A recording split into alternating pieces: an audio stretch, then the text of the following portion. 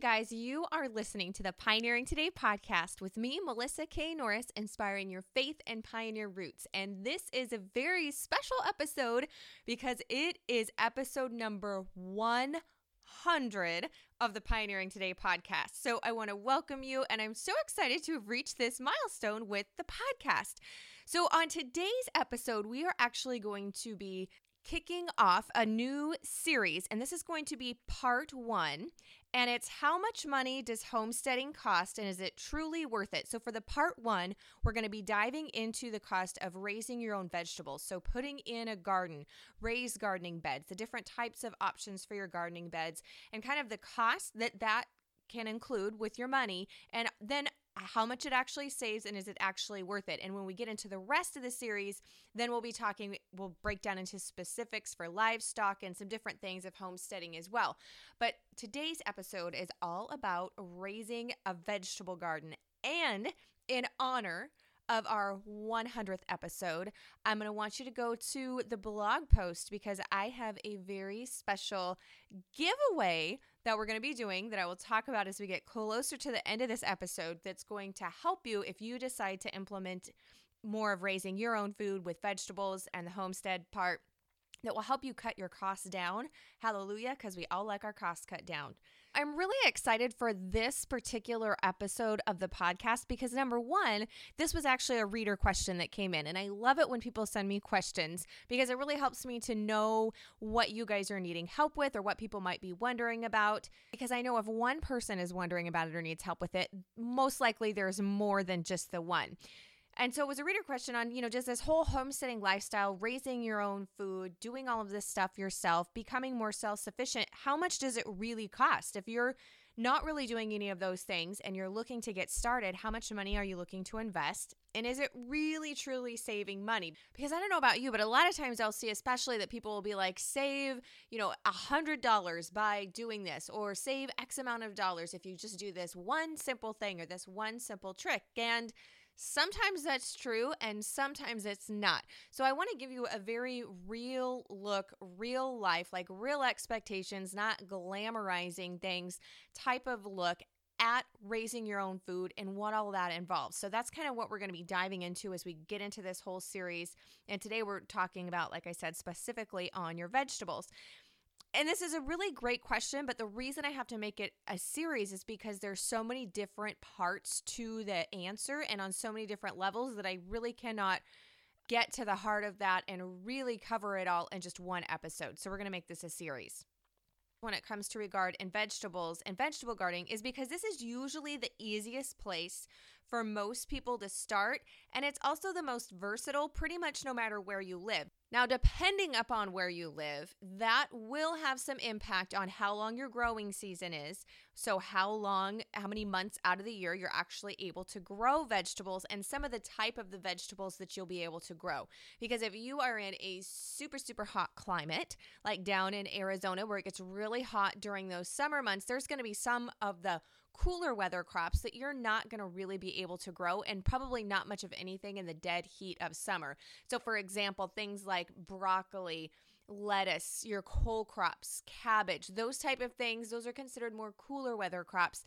They don't do so well when it's really super hot out. So you're not going to really be able to grow that. But if you're in those hot areas, tomatoes, peppers, okra, and I'm a little bit jealous because we are too cold up here for sweet potatoes and okra, you're going to be able to grow those crops. So you're going to be able to do citrus fruits when you're really hot. We're up here in the Pacific Northwest where I'm at. We are much too cold for citrus because we get down into this winter. We've been down to almost 0 degrees Fahrenheit. We've been to 4 degrees Fahrenheit, and then we've had a wind chill on top of that. So citrus fruit isn't going to make it here. You're going to have to know a little bit of the area of the country, but most people, no matter where you live or the world, because we have really exciting. We've got some listeners from South Africa, all different places, Australia, over the pond in Europe. So super fun.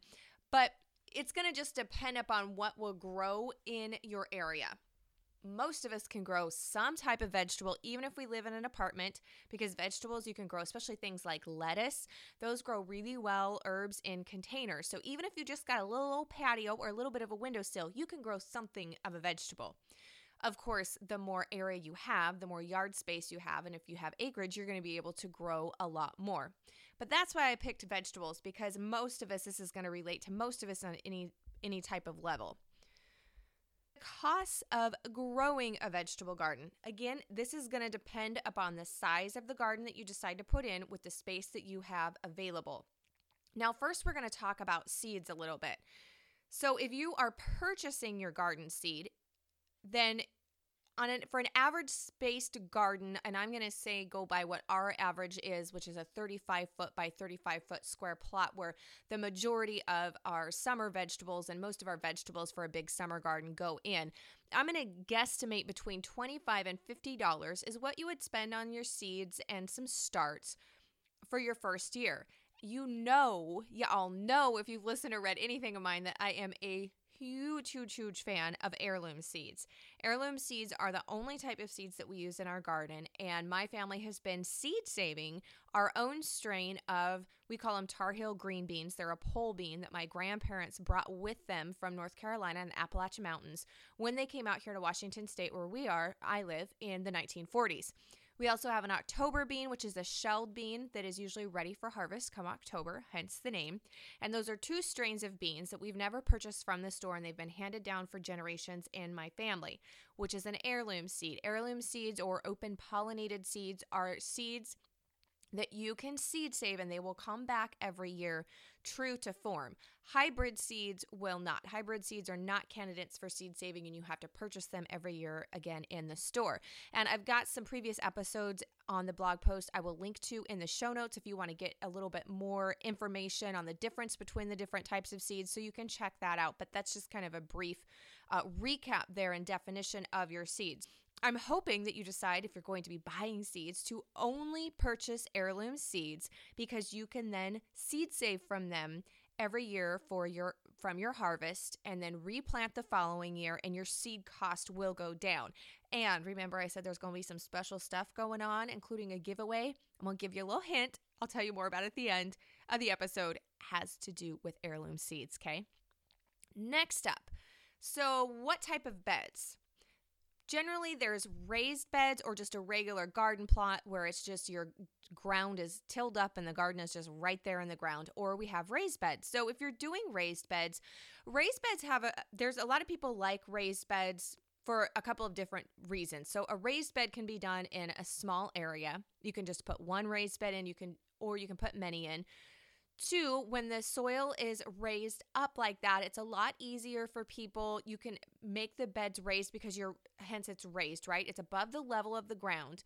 You're raising it up. And so people who have back trouble, or if you're in a wheelchair, that type of thing, you can still garden in a raised gardening bed because you've raised that level of soil up and you can easily reach across it and access it easier. So that's another reason for doing raised beds.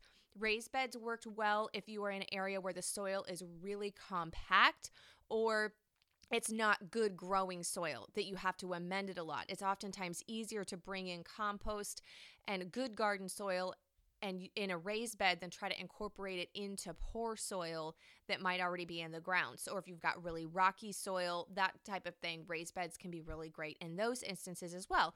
And then, of course, when it comes to weed control, when you're doing a raised bed, you've got the barrier of whatever you're raising your bed up with. And a lot of times people will put a layer down of weed blocker, the weed fabric, that type of thing. So a lot of times there can be less weeds as well. So raised beds have got, multiple purposes there on why people like them. They can be very pleasing to the eye, so they can look great in landscaping. So there's lots of different reasons there for the popularity of raised bed gardening. When we talk about doing a raised bed, which I'm going to cover regular gardening too, because I actually don't have very many raised beds in our garden and on our spot. But what I want this to do is I want this to give you a really broad view of all the different things that you can do, and then you can pick what's going to work best for you in the situation that you're in right now and this year to get going to start raising some of your own food. When we're talking about raised bed options, a lot of times you will see the raised beds, you'll see them with lumber. Now, cedar is naturally long-lasting and rot-resistant, so if you live in an area where you get snow or a lot of rain, like here in the Pacific Northwest, cedar is a naturally long-lasting wood. Redwoods are another popular choice, so it's going to depend upon your area, but those are some popular choices. Now, I'm not going to tell you what's the best because I actually have not researched it enough to give you an answer on my own. But what I will give you a caveat is if you are using treated lumber, so lumber that has been treated to make it more durable and less resistant to rot, research the specific type of lumber that you're purchasing that's been treated, what it's been treated with. If it's a chemical or a pesticide that you would not want in your food, then you would not want to choose that one. So I'm just going to tell you to do your own research there. If you're using pallet boards, a lot of those will come with different stamps on them. If you're looking at for free sources of wood, if you're looking at a pallet board, look and see what it's been stamped with, and that'll kind of let you know what it's been treated with, because whatever we're putting down, and it's going to be the barrier for our garden, the soil is going to be touching that, and of course the water. And over time, whatever's been treated, that will leach in and break down and get into the soil. Then that's where your plants are growing that we're growing for us to eat, right? So I just want to give you that caveat. If you're using lumber and it's been treated with something, do your research and make sure that it's going to be food safe and it's something that you're comfortable with your family eating things that have been in contact with that. Next up is rocks. So river rocks, any kind of rocks that you can find, those can make great raised beds. You'll stack them together to create some rows and stack on top of them. And if you live in an area where you can get those easily and oftentimes for free, then that can be a great thing too. Now, some people, and again, this is where you're going to have to do your research. A lot of people will use old tires. So they'll line I'm talking like the really big, like from log trucks and semi trucks and big equipment. Those tires are huge and they can be really, really deep. So a lot of times people will line those, fill them with soil, and they'll use that for a raised bed. Some people will use cinder blocks, cement blocks. So these are just kind of all ideas to get you thinking about supplies you might have or ways that you can get these. And of course, if you can get them for free and reuse them from somewhere, that's the way I like to roll. But you'll want to do a little bit of research to make sure that they're food safe. But these are options different people use. So size of a raised bed. Well, this is going to depend upon, again, how much space you have. But these are some general guidelines. So the most important part actually with a raised bed when we come to the size is the depth, how much soil is in there. Because most plants need at least a minimum of 12 inches of dirt for the roots to be able to go all the way down.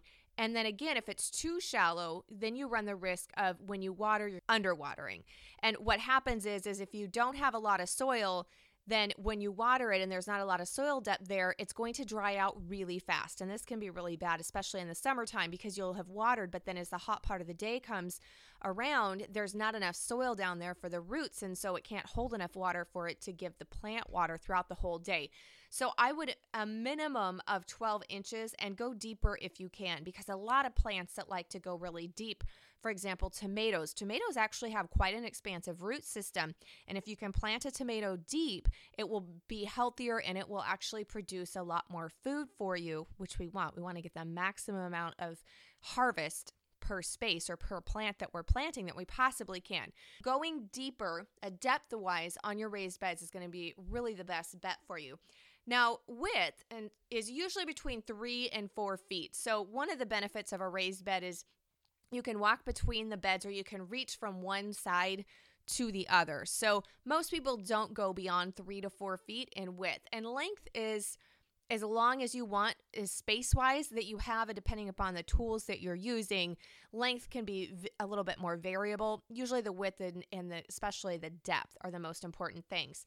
I did a really fun thing because I wanted to see what are the actual prices and if people thought it was worth it that they have spent putting in raised garden beds or gardens. So on my Facebook page, I asked this question and y'all are awesome. And you gave pictures and dollar amounts broken down, and it was great. And so I'm really excited because in this episode, many of you said that I could use your pictures and your actual story. So these are case studies of how much these different raised beds cost and the garden's cost of putting it in.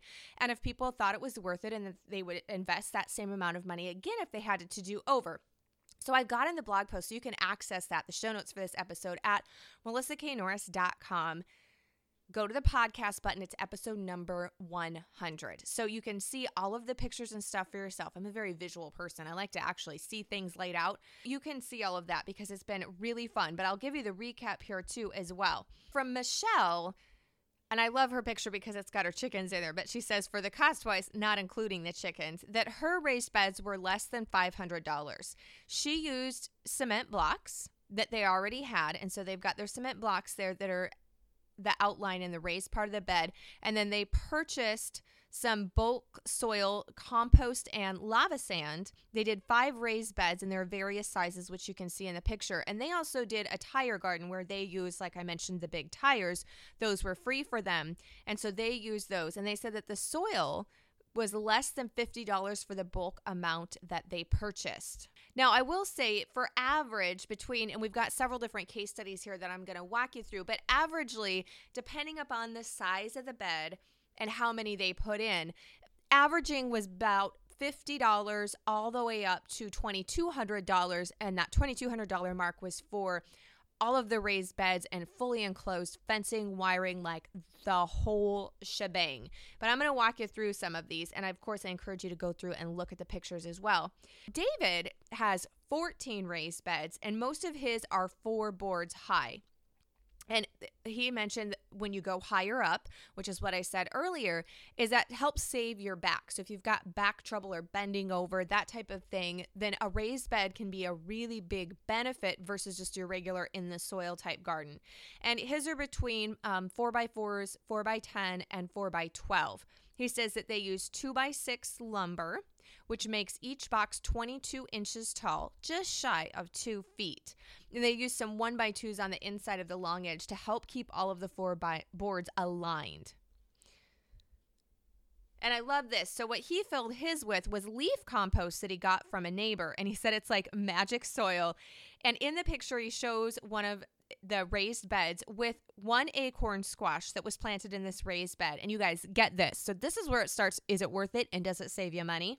He had 1 acorn squash plant that produced 51 fruit. So he got 51 acorn squash off of 1 squash plant. That's pretty amazing and awesome. And he said that each of the 4x12 boxes cost about $45 worth of lumber. So there you go. That's kind of where that averages between $45 and $50 to do 1 box of a 4x12 size. Kelly in their garden, they have 8 raised beds of various sizes, and the boxes that they made were from recycled deck wood that they got for free just for taking it apart and hauling it away. So oftentimes if you've got old barns or people are rebuilding, doing some construction and stuff, they'll have a lot of old boards.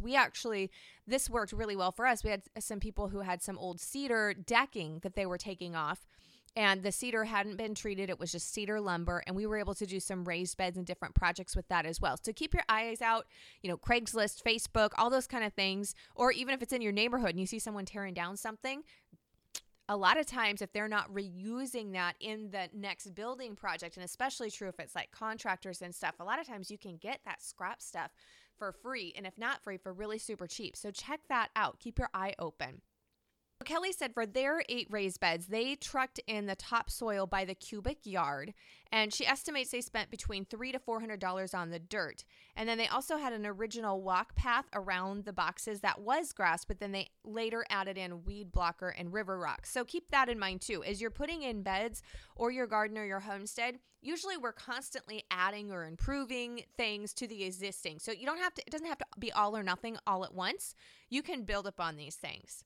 For Sherry's, she says that inside they have a 42 by 50 foot enclosure, and in that they have 8 by 8 by 12 raised beds, 3 of those by those dimensions, and a small greenhouse. The rest of the garden area they planted directly in the ground, so you can do that too. You can have combinations of raised beds and then just in the ground gardening as well. And the total cost of theirs, excluding the greenhouse, because they have a greenhouse in there, was about $500. And she said her husband did all the work himself, and they used a combination of new wood and recycled. The main cost was the wire fencing, which they had to put in 6-foot fencing due to the deer. Next up in our case study is Ginny, and Ginny has 9 raised beds, and they are 3 by 5 feet. It's enclosed because they have an abundance of wildlife. And that can a lot of times having wildlife, specifically squirrels, rabbits, and deers, are usually the worst of the culprits when it comes to going in and raiding and wrecking your garden, getting the produce before we do. So for their enclosure, because they went up, they have really tall walls, completely gated in, wired, and they also have mesh on top. So it's completely enclosed to keep the critters out. And then the wire that they put in for the fencing also goes 2 feet down into the ground. So for those critters that like to burrow and get under things, to help deter them as well. So she said that for the beds in the enclosure, hers was $2,200, so $2,200. And that didn't include the soil, seeds, or starts. And her garden is a 20 by 30 area, totally enclosed with the wire fencing. She feels it was totally worth it. They don't have to worry about the deer, the raccoons, armadillos, possums, rabbits. Okay, see, Jenny's in a different part of the country than me. I would never have to worry about armadillos.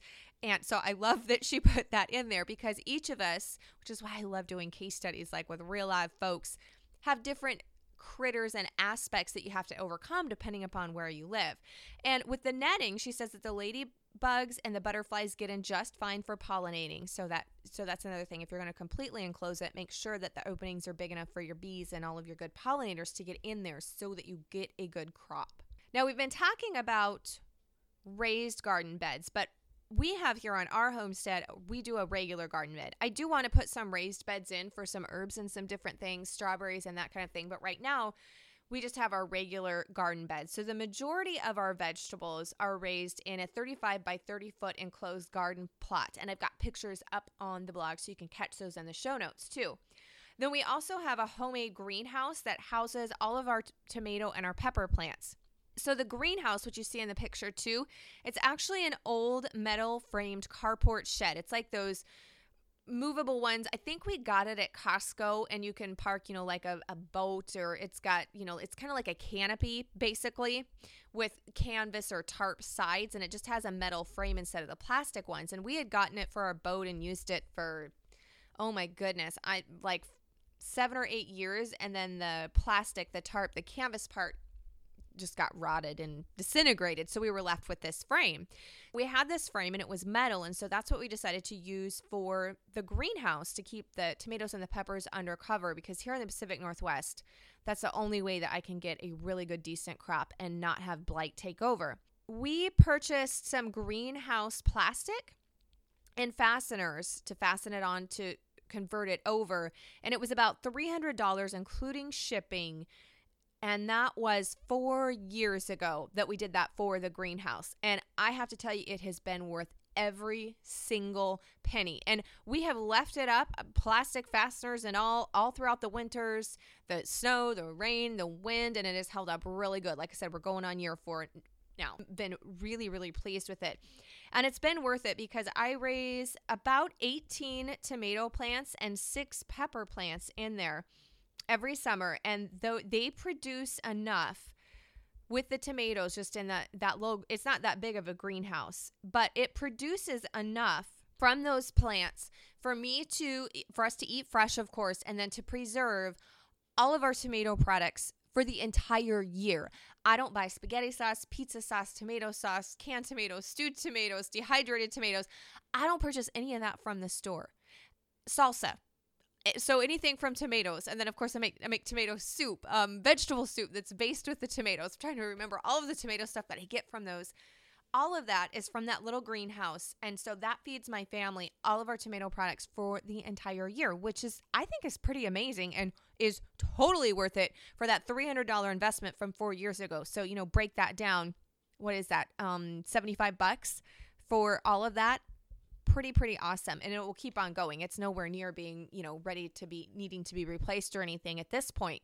Now with our garden, we fence our garden in, but I don't have to have it totally enclosed by meaning over top. So our fence is about 3 foot high, and we just use the metal T-posts, and then it's about a 3 by 2 inch wire mesh gauge fencing. And we purchased it's the same fence post, same wire mesh fencing that we put in 10 years ago when we put the garden in here on our property. Average cost, I'm guessing, for the fencing and the fence posts, about $80, maybe a little bit more, but this was like 10 years ago, and it's all still the original. We don't have it really high, but it helps keep, dogs and cats, well, the cats will jump over, but our cat doesn't go in there, but it's going to keep dogs out. And our biggest thing is to just keep the deer out of it. Now, the deer technically could jump over it. I mean, they can clear a 3-4 foot fence, no problem, but I haven't had that problem. I haven't had any deer jumping in and eating my stuff. I think there's enough foliage and other things around here for the deer that they're not going to try to get into my garden. Instead, they try to wreck my fruit trees, which will be another episode. But it works really good. And another reason that we have it fenced too is because we do have cattle and they're right there. And so if cows get out, and then we've got, there's other livestock in the neighborhood, horses and stuff. And so if they get out and run through something, I want the fence up so that they don't trample through the garden. Having the fence up has been a great investment, and I would definitely recommend having the fence up. Plus it helps keep, like I said, dogs out, because I don't want a dog going to the bathroom where I'm growing my vegetables. So that's just the real deal there. Okay, so the big question, so that can be your estimated costs for putting in the vegetables garden. We've went over those and got pictures. How much money do you save, and is it worth it? Do I think it's worth it? I absolutely think it's worth it for so many different reasons. One, I think it's worth it because I know exactly what's going into my food. We practice all organic practices when we're growing. I don't use chemicals and pesticides. Two, it's always cheaper if you are doing the work, because whenever we're purchasing something from a store, we're paying for labor. So we grow our big vegetable garden, and my husband and the kids help, and my husband and I both work full time, but really with growing the vegetables and getting them in, if you just break it down and do a little bit every day during the actual, planting, prepping the garden and then planting are probably the biggest time chunks right in the beginning, because we spend one full day planting everything. I do start seeds inside. Really throughout the week, when it comes to just weeding and harvesting and general care like that, we probably only put in maybe 1 to 2 hours a week during the growing season. I don't really put that much in when it comes to the garden. I probably put more into preserving it than we do actually the growing of it. So it's really not that much of a time issue for us. And it definitely saves us money. So just this week, because I only have 1 jar of canned beets left, which makes me know that I need to put more up and grow more this year. So I went and bought some beets at the grocery store. So I purchased 8 medium beets, and it cost me almost $5 for those medium-sized 8 beets. And I did buy organic, because when we're comparing costs with homegrown versus the store, which you really can't, because homegrown, when you harvest it right off of the vine, it actually has more nutrients in it and more flavor, because as soon as you pick something and take it off of the vine and away from it, it begins to lose its nutrients. So the longer something has been picked and harvested before you actually eat it, so think shipping time, setting on the store shelves, that kind of a thing, it's losing some of its vitamins and minerals. So homegrown is just naturally healthier for you right there and then. Plus, you're letting it ripen on the vine, so it has full flavor. You get much more of a flavor depth with the homegrowns. At least that's been my experience, and pretty much anybody I've talked to who's raised their own food, than you do from purchasing it from the stores. That right there is worth it for me. But we need to, when you're doing a true price comparison, you got to make sure that you're really comparing the same things. I have to compare mine to organic because that's how we grow ours. Like I said, 8 beets was $5. I know that I save a ton when I grow that myself, because that's a big portion of the grocery bill. If you just think 8 medium beets, your vegetables for the whole week. So I've mentioned in the past that I preserve or can about 400 jars of food from our garden and our livestock every year. And then, of course, when the garden is in full growing season, we're eating from it fresh as well. So we're eating the fresh fruit and vegetables. With just our bean and tomato crop, I guesstimate that we save about $500 with those cans of food. So those canned jars of food. And that's not counting what we're eating fresh or dehydrating. And I save the seeds, so I don't have the expense of the seeds when it comes to replanting or to regrowing those items either. So it's basically, that's free food. Just our vegetable garden. So we grow tomatoes, peppers, garlic, onions, all kinds of summer squash, winter squash, and then some of the brassicas. So I usually do some lettuce and kale and cabbage and broccoli, Brussels sprouts, and all that kind of thing. from just the vegetables, not counting our fruit trees, blueberries, raspberries, that kind of a thing, just for the main vegetable garden, I am guessing that we have to save at least $1,000 on food costs for the year. Probably more, but because I've always had a garden, so I've never purchased green beans from the store. We raised, my mom canned them all and that. I really don't have a before and after to accurately compare because I've always canned and had some food grown and preserved at home. And then we've increased that every year as we've went on. So that's a rough guesstimation, but I know it's at least $100 to $200 we save every month on our food bill by being able to use the stuff that we've grown at home. And I do have some additional resources for you as well that are going to be in the show notes, some of our past episodes. In particular, episode number 84, I've got best plants for companion planting and preserving secrets for natural pest control. Episode number 76 is the best vegetables for small spaces and self-sufficiency. So if you are limited on space, then you're going to want to check that one out. Episode number 75 is tips to successfully growing your own food. And I kept talking and I kept promising that we were having something special because it was the 100th episode, okay? Okay, I am doing a giveaway of my family's strain of the heirloom green beans and the October beans, so you can go and enter to win some of those. I've never seen them available in stores or seed catalogs, so I want to give you guys some of that, but I don't have enough seed to give to everybody, so we're going to do it in the giveaway. So there's going to be some multiple entries to win the seed, and then I'm also going to be giving away, so we'll have a grand prize, $25 gift certificate to Baker Creek Heirloom Seeds. They have probably the most extensive only heirloom seed catalog with some really cool, I love that they have the history and the stories behind some of the seeds, where they came from, the years or different families on where they got them, kind of that particular plant's characteristics and how long it's just a really cool seed catalog. Has usually the days so that you can plan if you have a shorter growing period, then it'll tell you 50 days for this one to come to harvest and fruition and different things like that. So I'm going to have a $25 gift certificate that you can go and get some seeds from there. And then I'm also going to have in the giveaway a copy of my book, The Made from Scratch Life, Simple Ways to Create a Natural Home, which we have a full gardening chapter in there with some great charts that will help you with putting your garden in, that you can plug in your dates for your first and last frost date, and it'll help you know when to plant. And then I'm also going to have another book in there that's a really great book, a gardening book. It's one of my favorite references, actually, that I use. And it also goes into the specifics on seed saving, because seed saving is a whole nother podcast, whole nother episode on being able to successfully seed save because there's issues with cross-pollination and different things like that on keeping your seed strain pure when it comes to seeding. And then there's lots of things involved with seed saving that will give you information on how to successfully seed save.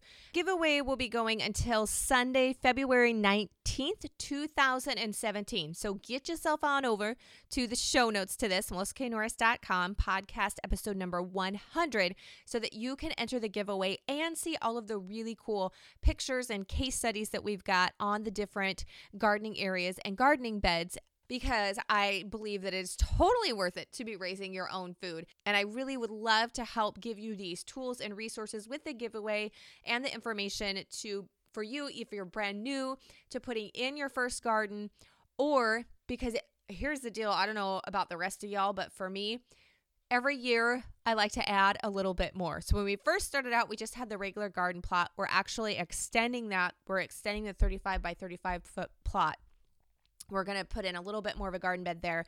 Then we added the greenhouse, and I want to put some raised beds in this year. So every year we like to add a little bit more, but adding a little bit more time at a time has been really good, because it means that we get a complete handle on what we've already got, and so that we're not completely overwhelmed, both monetarily or time-wise, or with just the sheer amount of the crop that we're putting in. And for our verse of the week, I think this one is very fitting, being we are talking about growing things. And it is from John 15, verse 5. I am the vine, you are the branches. Whoever lives in me and I in him bears much, abundant fruit. However, apart from me, cut off from vital union with me, you can do nothing. And as we garden and grow things, and especially when it comes to pruning, which at the time of this recording will be in the next month or so here, we actually got our grapes already pruned, but we'll be going into the blueberries and the raspberries and all the rest of the fruit trees. When you garden and you actually see the whole cycle of building the soil and preparing the soil bed, and then you're putting the seed or the plant in, and you're watching it grow and come to harvest, and then you're harvesting it and you're saving the seed.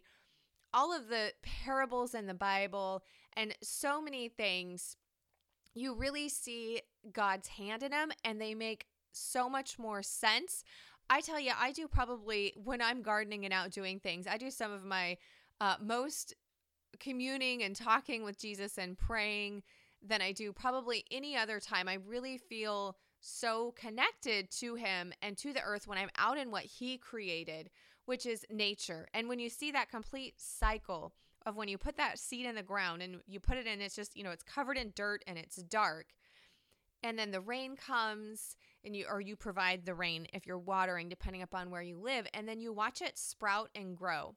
And I'm reminded how often we have those bleak, dark times in our life where it just feels that you're covered in darkness, or things are really hard, things are going on. But God is at work. We don't see it, but he's at work and he's preparing things. And pretty soon he's going to bring new life from that darkness. And so I'm always reminded of that whenever I'm planting, especially getting the soil ready this time of year and beginning to plant and plan it out, that's how he works. So I wanted to share that verse with you, and just a little bit, that I encourage you to grow a garden and grow your own food, not just for the nutritional and the money saving and the self-sufficiency benefits, but also for the spiritual ones as well. Get yourself on over and enter that giveaway so that you can get a leg up on this year's growing season and putting in your heirloom vegetable garden.